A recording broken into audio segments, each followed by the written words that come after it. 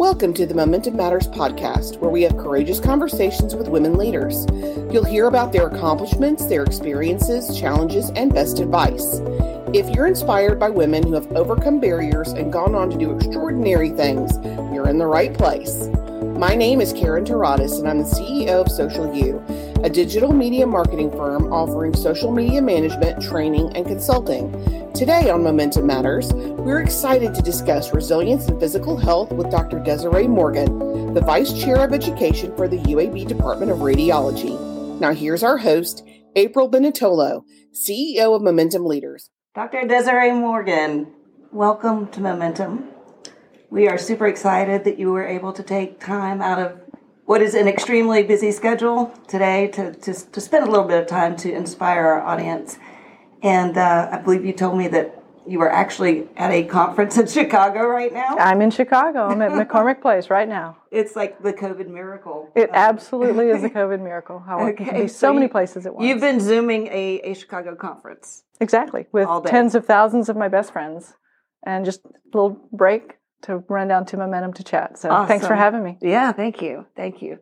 So as you know, this January we're focusing on physical health.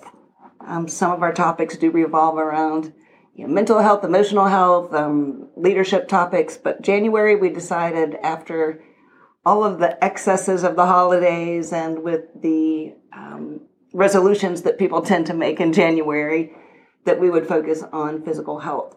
So during our last episode, we had your dear friend and colleague, Dr. Sherry Cannon, speak with us about self-care and the importance of self-care and how that can be so overwhelmingly difficult for working moms, especially.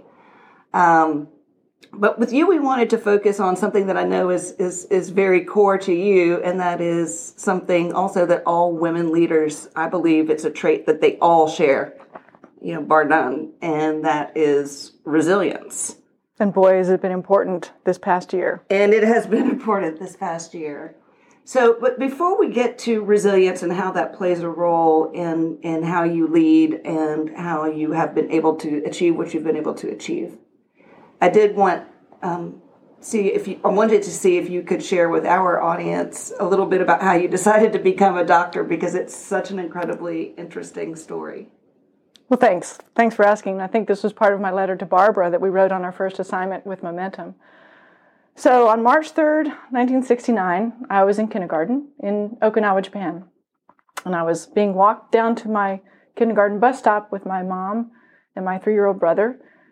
And a car with nobody inside of it rolled backwards and hit us as we were walking from a sort of divided forked road. It landed on my mother. She threw me out of the way. And I woke up as a 5-year-old with my head hanging over a ditch, telling someone I didn't know my father's Social Security number, because that's everything in the Army. And so that was, again, Girls' Day in Japan. I went to the hospital, I had a broken leg and lacerations. My little brother was in the bed next to me when I woke up. He was in like a full body cast, the kind of plaster from here to there. And my mom was in an intensive care unit for months. Well, so my one little broken leg was something that turned into a contracture, and it wound up that I spent about 18 months in and out of casts as you're growing and with physical therapy. And in fact, my family was living not on a base in Okinawa. There were, tons of bases, 2 Marine bases, Air Force, Army, etc. We were not living on base, but when I went home, they had moved us into quarters next to this big military hospital that was getting the war wounded from Vietnam. So that's dating myself. But I spent so much time in the hospital, and it was really a positive experience for me. I think my little 5-year-old self, that I really do think that had a huge impact on me. And so when I grew up in middle school and then in high school and was pretty good in science and math, I knew I wanted to be a doctor. And so I think my Beta Club scholarship application in high school was to be a radiologist, which is what I became. And how did you come to radiology? Well, I loved everything. So in medicine, you spend the first 2 years learning about the body and all the basics, anatomy, physiology, pathology. And then you go to your clinical rotations where you learn pediatrics, surgery, urology, name it. Radiology is one of those things. And it involved everything. So radiology really involves from the top of your head to the bottom of your toes. And so it interests me because it was lots of different things about the body. It's the diagnostic piece that I really love, figuring out what's wrong. And so you're that part of the healthcare team that is assessing the patient and then coming up with what's wrong so that a plan can be made for how to make it better. So that was always really exciting for me. And I have loved my job. I tell everybody, for women, this is a fantastic field. Intellectually stimulating, never a dull moment, always, unfortunately for patients, new diseases to learn about. And in radiology, technology advances that are always exciting. So you had shared with me that one of your closest advisors as a child and going into adolescence, who had a profound effect on you, was kind of woven into that decision to become a radiologist. So tell us a little bit more about that. Yeah, so I was the first woman in my family to graduate from college. My mom graduated from high school, went to a few years of college, but didn't graduate. And I didn't know any doctors. Growing up in the Army, you had to swear that you were sick before you ever went to an appointment, emergency appointment. So I didn't really have role models. But when I went to high school, I was a cheerleader, and my cheerleading sponsor was my advanced math teacher. Her sister, ironically enough, was a radiologist, and she was an abdominal imager, a GI radiologist who worked part-time and became a dean at the Medical College of Georgia. And so she was the only female doctor I knew. I mean, I had seen some, pediatricians along the way, but no one that ever was some person I looked up to aspire to. And so I just knew of her when I wrote that Beta Club scholarship application, because I had learned from her sister about what her life was like. And then she became a friend of mine. We saw each other at meetings. When I went back for my 30th medical school reunion, she was celebrating her 50th. Oh, wow. Her name is Sandra Friedman, and she was an inspiration to me from afar. So, yeah, she was the sister. And then up close. Yeah, and then up close. So it was a very small world. Yeah. And I guess, the first day of medical school, they said, well, what do you want to be? I mean, it's one of the exercises they do, and they watch how people change as they learn about all the different things that you can be in medical school. And I wrote down radiologist just because I knew Sandra Friedman. And then, like I said, I loved everything, and so that's what I became. Now, when you stay in academics like I do, you have to narrow it down. You can't possibly be good at learning and keeping up with everything, so I'm an abdominal imager now. Abdominal imagery. Mm-hmm. Okay. So tell us a little bit more about that path to becoming a doctor. We all know it's not easy, the studies, the residency, the decisions that you have to make, just the sheer amount of time that you have to put in while everybody else is getting on with their young professional lives. So how did that experience contribute to your resilience? So I think there's a big part of altruism that is built into every person that makes it through the decision and then the pathway to become a physician. And when you're in college, everyone else is having fun. I had a lot of fun. I think I had way too much fun in college. But you learn as you get progressively through the harder and harder courses, more people are what they call weeded out. It's not for everybody to go into medicine. My parents went through a separation and divorce when I was 15, and my dad was in the Army, was an officer, went from being sort of upper middle class to pretty much poor, and went to school and Pell scholarships and stuff. And so when I was at the University of Georgia, to save my family money, because we didn't have anything to really pay for college, I took the MCAT a year early. Took all the classes you're supposed to take. I doubled up on them to try to save money by only graduating in 3 years instead of 4. And when I did well enough in the MCAT, I decided to go for it. And so I wound up graduating in 3 and starting school. So for me, some of it was practicality, money issue. I did well in the classes. I loved the thought of helping people and learning about the human body. So I never looked back. Now, I do think that there's something to be said for maturity. So I was very immature when I went to medical school. Some people become accountants and then they go to medical school, or have totally different paths of nursing first or being a PA. For me, going straight through, I think was right. It fit me. So I just never had a doubt. I just went for it, never looked back. Amazing. Glad I did. Yes. And then your residency? So that was sort of an interesting story. I was set up on a semi-blind date for a post-pathology formal with my now husband of 35 years. He was post-pathology formal? Yeah, I know. This is so romantic. So romantic. School. Watch out, ladies, what might happen. So seriously, he was in the class ahead of me. And at the Medical College of Georgia, each year they had one sort of formal party. And the first year was after anatomy was over. And the second year was after pathology. And one of my good friends was set up with one of his friends. And she actually wanted to go with someone else in the class. So I was like, well, just invite one of his friends to ask me, and I'll go with you, so you don't have to talk to him. You can talk to me. And that person turned out to be my husband, and matched in ophthalmology here at UAB. So normally when you apply for residencies, you apply a bunch of different places, and you go and visit them, and you see what's a good match for your training. But I didn't want to live in a different city, so I basically only applied to UAB, and I was at a good enough standing in the class that it all worked out well for me, and I got to move where my husband was going to be. And so I didn't take the normal path either towards training. I just kind of zeroed in and have been at UAB since. Actually, I've been in Birmingham since. There was a period in my professional life where I left and went into private practice because I needed more job flexibility in order to take care of my mom, who was having to deal with her first cancer that she had. Okay. And when did your children come into the mix for you? I swore that I would never be pregnant and be taking call 9 months pregnant in the hospital, and sure enough, second month of residency, I became pregnant with my first child. Now, my mother, who I just mentioned, since my folks were divorced, she actually moved here when I knew I was going to be having a baby in the middle of residency, which is a little bit difficult. She moved here to take care of her, and I have, it comes at a price, a little bit of family dynamics, but I would not have been able to do it had that not happened, because I was never really good at delegating childcare too much, and with my mother here, that made it easier. So first baby as a second-year resident, second baby in between my written and oral boards, which are the big certifying tests for radiologists. So we didn't really plan it that way. Happily enough, happened.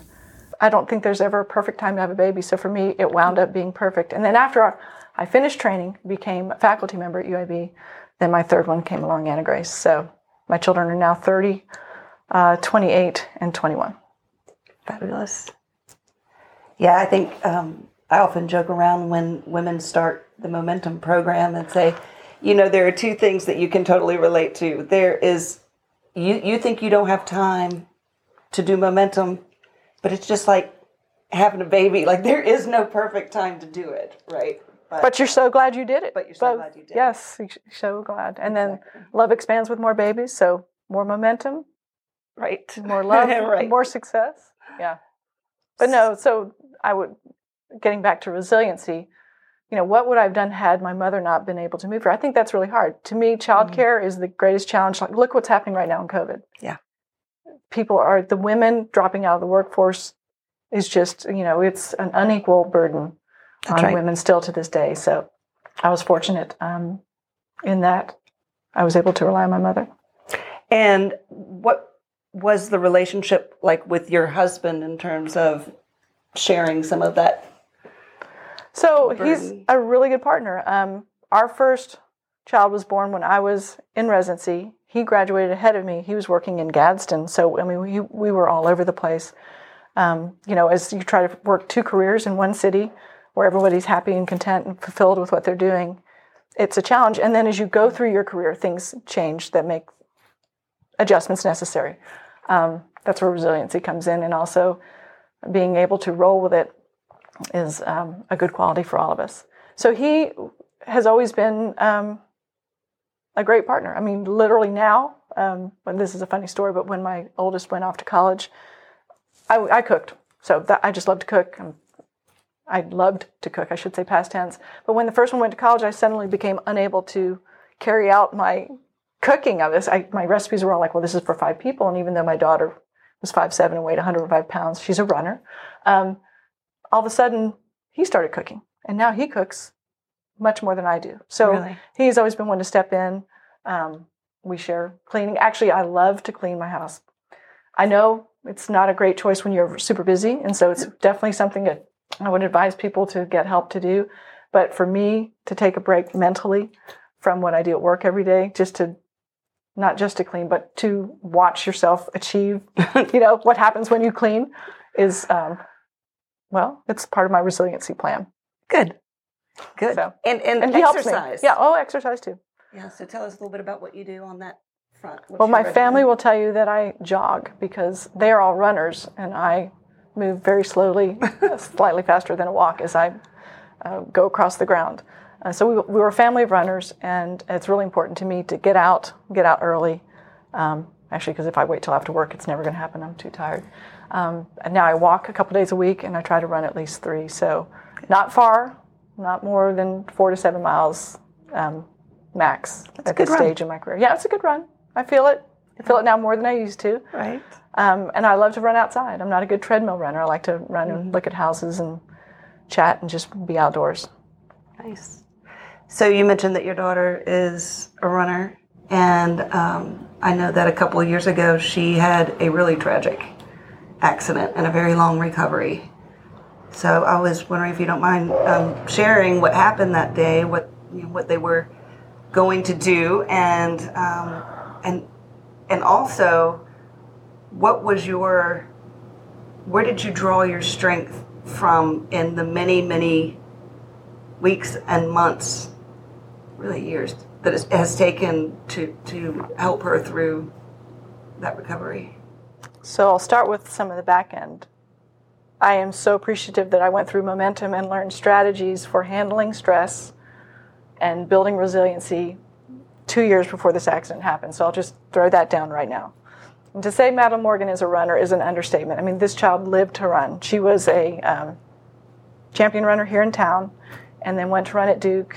And literally, we would take vacations when my kids were young, planning, well, you can't go to St. John because it's too hilly for workouts to run 13 miles, so we would have to go to Grand Cayman or, whatever. Right. Always a consideration of renting an exercise bike for a cabin in the Grand Tetons because we didn't want anyone to get eaten by a bear when they had to go out and do long runs. So we are a runner family. So she followed, not me, into medicine. My husband and I are both physicians, but she took her own path and decided, after studying evolutionary anthropology and primates, that she wanted to focus on helping humans as well. So she was a pediatric intern here at UAB, and one of the development activities they have for the interns is they take them on a retreat, learn how they interact. Some of the exercises like we do with Momentum. And at the end of the retreat, they were all on a bus. The bus lost its brakes, going down a hill. It got into a wreck and hit a rock, I think, then a tree, and basically everyone in the bus just went flying. And Madeline was not on the exact bottom, but on the bottom, but she was pretty severely injured. So the way I learned is the way I pray that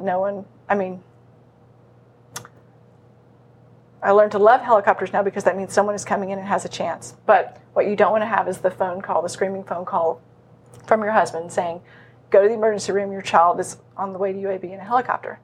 Again, now I look at that reversed. It's life-giving. It's hopeful to have that message. But at the time, I wasn't really having that. So I'm not super drama queen at work, but I was in my office. I was getting ready to go to clinical service. And I just stepped out of my office and I said, someone else has to go to ultrasound. I'm going to the emergency room. And I went running from my office toward the North Pavilion. UAB is a pretty big place, so I'm like running through the crosswalks politely, but kind of making my way down there.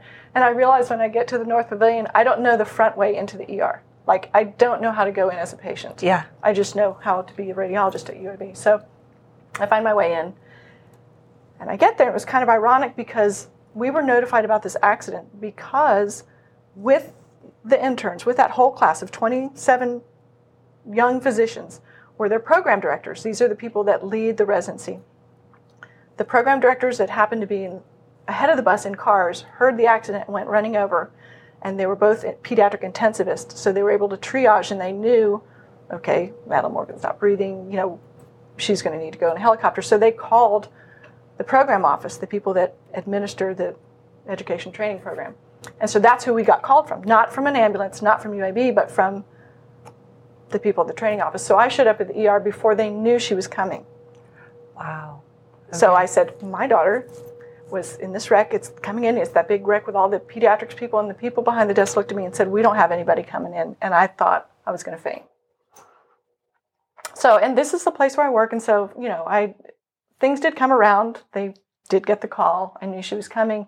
And then there were so many people because several of the people on the bus first went to Gadsden. A lot of them came here. It was like a mass casualty event. Yeah. And, my child was the star. So what it meant for her was she had several, mostly orthopedic injuries. Thank goodness, no real internal injuries, but her left foot was almost severed.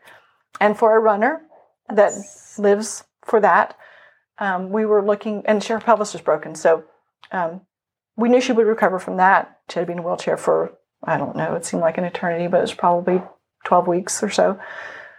But we didn't know if she'd be able to run or feel her foot or lift her foot. And so to go from a physician to, a patient's mom and to ask all those questions at once was shocking. So how did we do it? Well, we did it because there was no option other than to do it.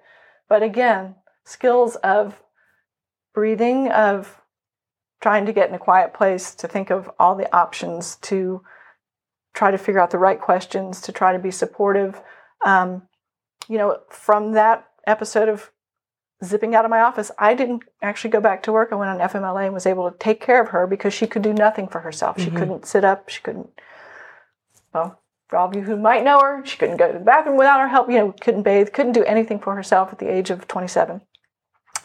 And so my support system at work, Sherry Cannon, the leader of UIB, the chair of radiology there, and all of my colleagues pitched in, and I was able to be, her nurse and caregiver. She wasn't a very good patient. I'm not a really good nursing type of caregiver, but we managed to make our way out, and she's fully recovered when you do strength training as a runner. It's physical therapy when you're healthy.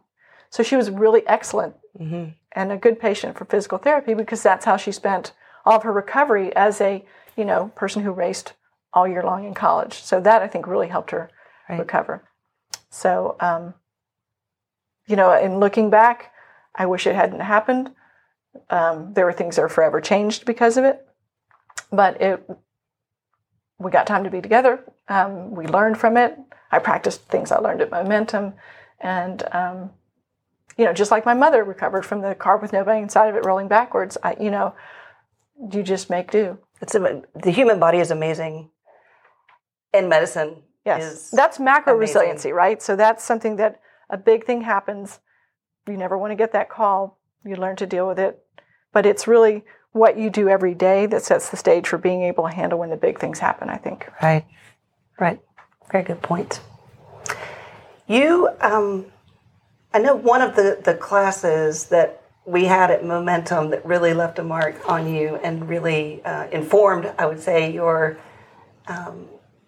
path of resilience was Dr. Sharon Melnick's class on success under stress and resilience in times of change. And I think, as we were talking before we started today, there has been no bigger test, perhaps, of our resilience, especially in for you all in healthcare, than the COVID pandemic. That's right. So I'll touch upon COVID in just a second, but I do want to thank Sharon Melnick for changing my life, because literally her talk that she gave, I remember she was sick. She came down and showed up anyhow. I'm so glad I didn't miss that. I didn't miss any Momentum, would never have missed Momentum. Definitely have my phone put away. But I really internalized what she said because I knew right away, and she promised when she gave some of the tips that it could really affect your productivity at work and reduce your stress, which was what I needed the year I did Momentum especially. I was super busy with all kinds of different jobs other than being a radiologist while being a radiologist. And by that I mean in academics you have other responsibilities. So I really took to heart what she said, and I could apply them next day. And so I have given lectures. I have given her all credit possible because I love the woman and she really, like I said, changed my life. But I've given talks based on what I learned, like the 3 top things that I took away from that, to wide ranges of people, of groups of people. So from predominantly men audiences at a highly technical radiology conference to learners in healthcare, and book club members, everything in between. Okay. And what were those top 3 things? So the first thing is the 50-50 rule. So you look at what is happening to you in real time at work, and you make a circle out of it. You draw a line in the middle. 50% above is what you can control. 50% is what you cannot control in that moment. And so to reduce your stress, what you do is you be impeccable for your 50%. So what that does for you is it lets you analyze, decide, can't control that, so I'm going to, be the best person I could be in the situation and make a good decision. Doesn't mean you can never address that. It just means in the moment, if you try to dwell on that, it will cause you stress and you won't be successful. You can address it later with thoughtfulness and trying to, make big change. The second thing was breathing, and that's from Barbara, reinforced by Sharon. And it really can affect the physiology of stress. If you learn to have a centering breath, it really changes the dynamics and makes it really fun to be at meetings where people aren't in control of their emotional triggers, and you can watch this happen, and then you can take them aside later and kind of share this with them so that things don't devolve for them personally. So breathing was another big one. And then the next thing I learned from my co-mentors in Momentum, and that was giving grace. Mm-hmm. And that means it's not religion, but it's giving someone space to be who they are in the discussion. So it's having empathy for people. If someone who is uncharacteristically curt or short, you understand that something may be not going well in their life, and so you give them grace to kind of recover from that. Or to have people heard that aren't extroverts, to have everyone take a turn saying something. So you get the diverse opinions of a team that's helping you figure out a project. So that's what giving grace to me means. Yes. Giving people space. And also let you breathe, right? If you step back, do your 50-50 rule while you're breathing, you give grace, then you can recognize your emotional triggers if they're happening to you, and then make good decisions in respect to what is the objective of why you're meeting. What do you need to do? Yeah. So, and again, these are things I literally use every day at work for productivity, at home for sanity, yes. and for resiliency. Yes.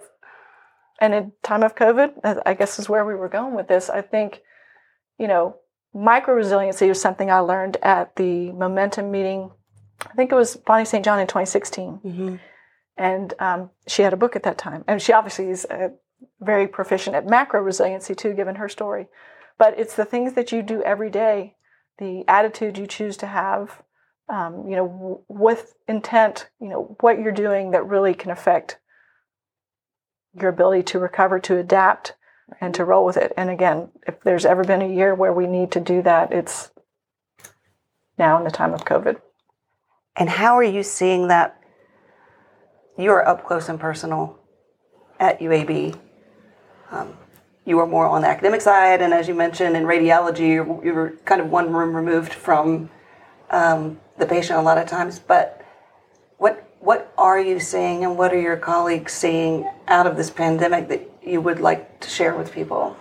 Well, first, I'd like to share my thanks and gratitude to everybody who's been working with patients and keeping up with their job and delivering groceries or mail, or everyone that has been active in the time of COVID really has my admiration and my thanks. As a radiologist, I do things with patients, hands-on patients sometimes, but a lot of times we are in a different room, in a reading room, reading CAT scans, for example. But I see nurses every day and people who clean the hospital that are working with patients. And it's awe-inspiring because there is no choice. You still keep up with your job. I have not been at home. I've been working the whole time. And for me, one of the things that has affected me most, I guess, in my own personal experience with COVID, we have not had it. No one in my family's had it. But I'm an abdominal imager. But at the top of all my abdominal CT scans, I see the lung bases. And when I see a patient who is suffering from COVID and is hospitalized and is on ECMO and is very sick, as a radiologist, you see the sickest of the sick people. I know of people that have COVID and didn't have a bad time with it, but what I get to see is the really severe disease. And I think if people could all see that, it would be eye-opening for all of us. So, I pray that those people get better. I know that there's a team of people we have as a medical community gotten better at saving lives of patients who get severe forms of COVID. There's still a lot we don't know about the lingering effects of COVID. I'm really looking forward to the vaccine is all I can say. Yes, I think everybody is looking forward to the vaccine. Probably first and foremost, your frontline healthcare workers.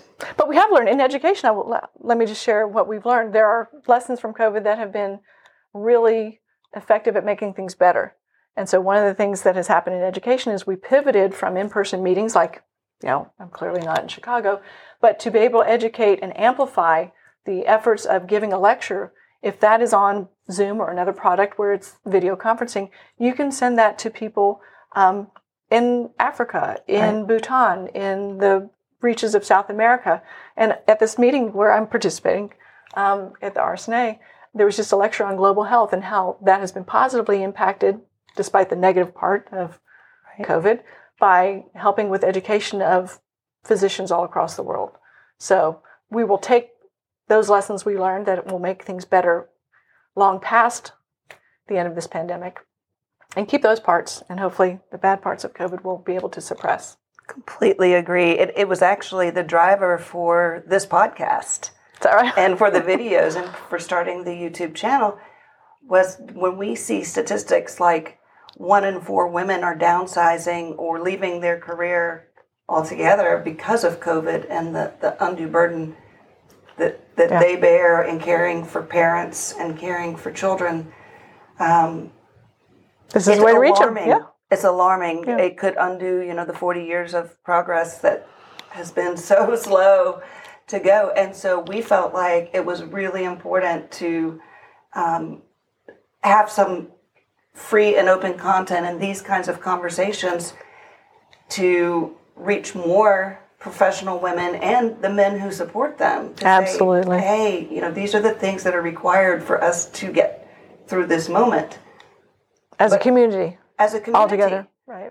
And not only to get through it, but for, with an intention and resilience, if we can get through this and even get ahead. Right. Thrive. That we learn from the things that we can learn from COVID. We take the good, get rid of the bad. And yeah, there's so many ways. Then a lot of the organizations I work for in national radiology, we did just that. I was at a meeting in Hawaii at the end of February, beginning of March in 2020. And it was the last medical meeting, I think, literally before everything was shut down. And what we did with our content is we made it immediately available on the web worldwide. It didn't matter who got it. Yes. We just put it out there for trainees, for practicing physicians, radiologists all across the world. And you have seen one after the other of people doing that to try to help. Because if you feel, what can I do? A lot of us feel helpless in not being able to stop the spread of this disease. There are things you can do, and you've all seen the news. But I think we've all looked for concrete ways where we could make some kind of impact. And that was one thing that was super easy in national radiology organizations, is to just put out the content for everyone. Yeah. So kudos to Momentum for doing the same thing. Well, we're doing what we can. Yeah. And thank you for being a part of it. My pleasure. Before we wrap up today, I wanted to ask you, who have been some of the great mentors in your life? And also, I know you mentor a lot of people also. So if you could maybe share with us what you have gained from the experience of being a mentor. So I had an interesting self-reflection on this, because at this same meeting that happens every year, I gave a big unknown film panel. All radiologists love this thing where we look at a case and everyone has to try to figure out what it is. And this one was like on the stage at RSNA with thousands of people in the audience, put out all across the world. At the beginning of that, I talked about how important mentors are to the practice of radiology. And I wound up with a patchwork quilt of my mentors. Wow. It started off with Susan Mulligan, who is a retired radiologist, and she's presently up in Manhattan. Her husband is the chair of infectious disease at NYU, so having a really important time up there. Bob Kohler was the program director, the person in charge of the residency when I came to UAB, and he's my great mentor in GI radiology. Introduced me to the Society of Abdominal Radiology, of which I'm now president. So, these things come forward. So Bob Stanley, Bob Fraser, Phil Kenny, a lot of male mentors in radiology. And then I got to Selwyn Vickers. He and I were young attendings together. Clearly, he has far surpassed my achievements. He's a great guy to work with, and we're best friends when it comes to the pancreas, for all of you pancreatic nerds out there. That's a little organ in the middle of your body. He does surgery on it. I diagnose it. So Selwyn. So different people in other aspects of medicine than radiology that I worked with as colleagues clinically and did research with. And then co-mentors. Sherry Cannon was a resident of mine. And, I got to mentor her when she was coming up through radiology. And then I just watched her go. That has been the most exciting thing, because as a mentor, the greatest thrill, what really makes you, sing in your heart, is when you see somebody that you have mentored achieve great success. Yes. And then pass it on. So it's all about paying it forward. It's about weaving that quilt for me. And so from Sandra Friedman, who mentored me from afar, to other people across the country who I admired and tried to emulate. now I've learned the difference between mentors and sponsors and coaches. Right. For all those who have helped me, I try to do the same for others. So whether it's a medical student at University of Alabama at Birmingham, or a radiologist in San Francisco, or in Toronto, Canada, I try to fit the lessons I learned at Momentum, what they need. I try to fit what pearls of wisdom I can have in sharing my experience, as well as sponsoring and coaching. But mentoring, I think, is really something that brings joy to my heart to see people just take it and run with it, like Sherry. Now, you were the Momentum Class 14 that graduated in 2017. Was Dr. Cannon the person that nominated you for Momentum? I think so. She Did she do anything to prepare you for the experience? No. One sentence. I guess this was the best preparation possible, actually. She said to me, we've nominated you for Momentum. You've never seen anything like it. You're going to love it. And that's all she said. And it was absolutely the truth. I mean, I had no idea. I mean, I knew it was to foster development, leadership development in women to positively affect the economy of the state of Alabama. I paraphrase, probably didn't get it quite right. But so I knew it would be people that I would be working with and learning from that were outside the field of medicine, but nothing could have prepared me. I mean, I might have asked, well, should I read something? What should I do? And she said nothing. Just show up and you're going to love it. And I have. The women that I met that were in different fields completely, but having some of the same issues, I learned so much from you, from Barbara, from our co-mentoring group. It was just a fantastic experience. I don't know how y'all plan it, but it just worked out great. I'm a class of 14. Every class works out exactly as it should. One of my favorite phrases is from the poem Desiderata, and it says, one of the stanzas, and it says, whether or not it is clear to you, the universe is unfolding exactly as it should. Yeah, and that's what happens in Momentum. Yes, every year. Well, thank you so much, Desiree, again, for making the time. This has been really fun. I could talk all day. I know. To you, but our time is kind of limited today, and I know that you have a conference in Chicago to get back to work. That's right. Well, thanks so much, April. It's been fantastic taking me through all those paths and remembering things, and thanks for all that you do for Momentum. It's just an amazing organization that I'm proud to be part of. Me too. Good. The Momentum Matters podcast would not be possible without our sponsors. Please visit our website at momentumleaders.org/sponsors to learn more. Signing off, this is Karen Taradis from Social U.